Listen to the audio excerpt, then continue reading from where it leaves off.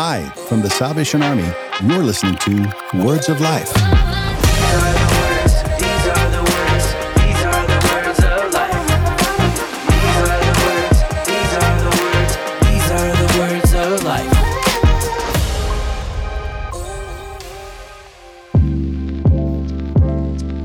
Welcome back to Words of Life. I'm Chris Benjamin and joined again by our audio producer, Chris Hoffer. Thanks for joining us. Last week, we started a new series on discipleship, and we're joined by a group who came and hung out with us in the studio.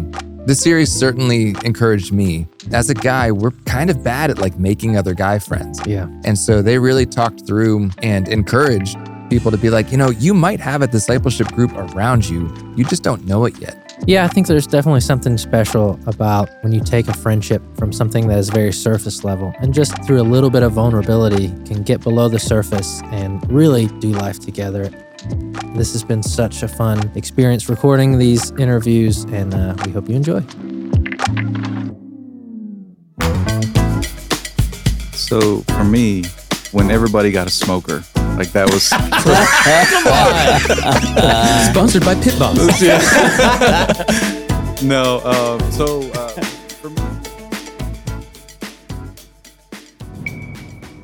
As a man in pastoral leadership, you really do kind of feel alone in that, right? That nobody else in your community quite knows what you're going through. And it is hard to be like, how do I meet other dudes? You don't want to say, hey, will you be in a discipleship group with me kind of thing. But what I did was I kept driving down the road and there was this sign for Ultimate Frisbee, right? Just a group of guys who were just throwing the Frisbee around. And I thought, you know what? One day I'm going to show up. And we talked about it last episode, somebody has to go first, right?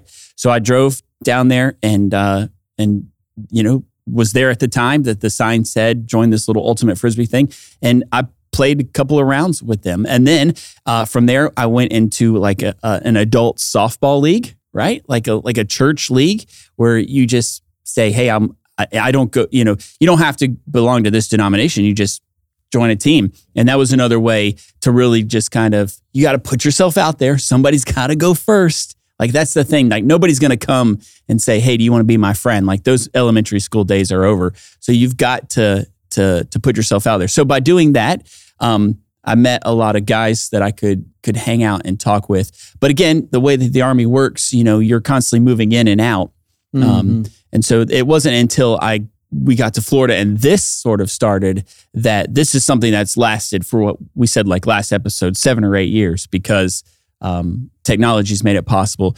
But also it's just it means more because we've had time to build that trust and all those things you were talking about last time, Cam. Yeah, and I think, for us, and for me anyways, the easy part was meeting and getting to know each other, right? The hard part, or not really hard part, but the more difficult part to overcome was the vulnerability, right? Which you were talking about. Mm-hmm.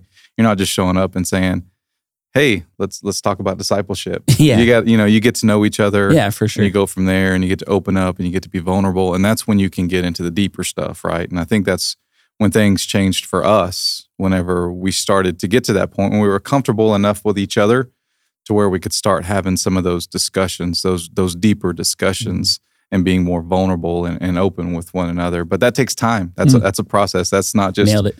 Hey, you want to be my friend? Let me tell you my life story. Yeah, for sure.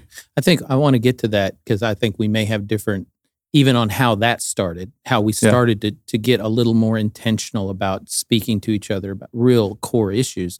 But back to what you said, Matt, I'm the other person, right? I'm not going to sign up for a softball league. I'm not going to do that. Right. I'm not going to do Ultimate Frisbee. I'm just not. So I think what was important for me in this group, for this group of guys in this specific situation, was we all found ourselves in one place. And we really started this very comfortable, enjoyable relationship. That was the first push, right? And you're right. Somebody did have to go first. Somebody did have to say, hey, I'm going to text this guy and see what he says. And we're just going to, and then it grew. So for me, I agree, all of that, you have to go first. But what was important for me, and maybe some other guys that are listening, is that it took the people that were already around me, right? I didn't have to wake up one day and say, hey, I'm going to go sign up for something else and then find a group there. I'm going to look around and say, who am I already around, right? And I'm already around Cam. Let me just pull him aside and said, hey man, can we hang out a little more? Maybe can I, ask you a couple questions every once in a while? Just something very informal. But for me, it had to be people I was already around because I'm not going to go out. Absolutely. I can go first, but I'm not going to go out and go first. That's too much. Right. You're asking too much of me. Well, and John doesn't like to run, so he's not going to play Frisbee. I'm not doing anything physically related. No, not at all. No, but I think too, one of the things that we hope is that people recognize that there are ways to connect to other guys, or if you're a lady, other ladies, whatever else, in order to build relationships so that we can grow together and do life together and disciple. It's important. And so that's one of the things that we hope for. I can think of a variety of ways in that folks have either asked me, can we connect like this? And it took me off guard for a moment because I thought, well, that's not weird, but because I'd been in a little bit of context with small groups now. And so that was helpful. They reached out and I was the passive one, and other ones reaching out to some others saying, we need to have a group together. And with those groups, although it felt strange, it worked very well to just start right into, hey, I need to get serious with some people. I need to be able to connect to some people. I need to share with you what's going on in my life and ask you to pray for me for things. And found them to be very receptive, saying, yeah, I need that. I've been looking for that. And so a variety of ways. Some of them are Salvation Army pastors and officers like me and not too far away from me. And others are local people in the community. And so it's what I'm discovering, I guess, is that, and what we've talked about in our group is, how do you have this? Because until it starts, you don't have something like this. The world doesn't teach you this. Yeah, absolutely. It's biblical. It's scriptural. It's, the disciples walking with Christ together. But the world doesn't teach it or encourage us to do it. We have to go find it.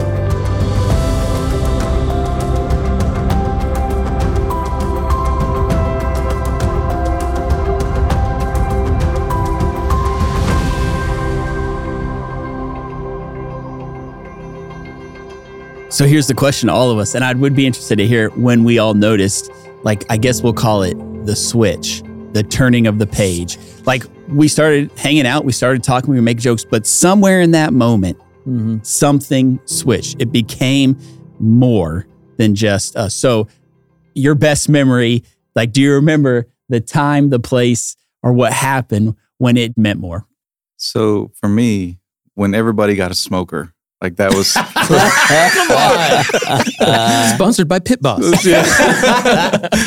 No, so for me, it was during one of our moves. Okay, and it was we got. You were the first one that left. Yeah, I think. So we got reassigned to another location, and we had to move. It was actually the second move that we had to make, and we hit a tough spot. Some family stuff that was going on, and. You don't want to burden your wife, your spouse anymore with more stuff, right? But you need an outlet to talk to somebody. And I was just like, man, let me tell these guys what's going on, because I've got to get this out, right? And not only is it healthy for me, but also these guys will pray for me. I know they'll pray for me, and so. For me, in that moment of kind of vulnerability, that's when it became real to me, because then you guys just started answering back, and all of a sudden it wasn't, fun and games and jokes. It was like, oh no, this is serious. Let's pray for this guy, and you kept checking on me too, asking, hey, how's it going? How's this situation working out? And so for me, that was kind of the turning point for myself. Okay. Yeah, and then the group. It's not like the group just stayed from now on, we are nothing but dour people. No, it's definitely those kinds of answers. And then the next statement or the next conversation or whatever else is about smoking meat or football, or guess what stupid thing I just saw today, whatever kind of thing. So it's all of those things. I think for me, it may have been right near the same time. So that's interesting. But it was a really tough Christmas season. It was a hard, not fun work Christmas season. And I felt just slapped in the face by the work, by the way it's done. I felt like a failure. I felt like just everything was uphill, and you have got to be kidding me, kind of a thing. And this group helped me to be able to say that to a group. Honestly, sometimes in tears, just kind of like, I don't know. But I remember saying a statement like this to you guys is, I don't know. All I'm doing is lacing up my shoes and I'm going out today, and I'm just going to trust and I'm just going to hope. And, but it was to be able to say that to a group, knowing that y'all would pray for me. Yeah. And, it was important, but I think it was right about the same time, a couple of years ago. For me, I think the switch happened with again, I think it seems like it was as most of us were moving away, right? Where we didn't see each other every day. And there was some frustration with just some things that were happening at work. And there was a concern. I had a concern about the way of the things were going in the future, or the way that they looked, an outlook that I thought, I don't know if I want to go that way. So just, again, being able to share those concerns with the group, and being able to hear counterpoints, like John, you said last episode, somebody being able to say something back of like, I don't know if that's right. Like some hard, it was the hard questions back of not just like, hey, Matt, yes, I'm going to listen to you, but like saying, no, I think you're looking at this. Can I offer up a different way of looking at it? It was the pushback was where I think the switch happened for me. Not just people who were saying, hey, I hear you, and I'm sorry. There was that, but there was also a little bit of like, I think, have you thought about looking at this at a different way? That was massively helpful to me. And really, I think that's where the switch occurred for me. For you, John? Yeah, I think that's what we're saying. Where did it occur for me? Yeah. Right? And for me, I'll go back before that. I think when I first started to believe that this is something more than we initially started it as was, and I don't know if you all remember this, when we started as a group, and I don't know who was still there, Jeremiah, if you had already left, when we started praying in the chapel before a meeting. Oh, yeah. Do you remember that? When somebody, whoever, said, hey, we're all going to be together and meet for this time.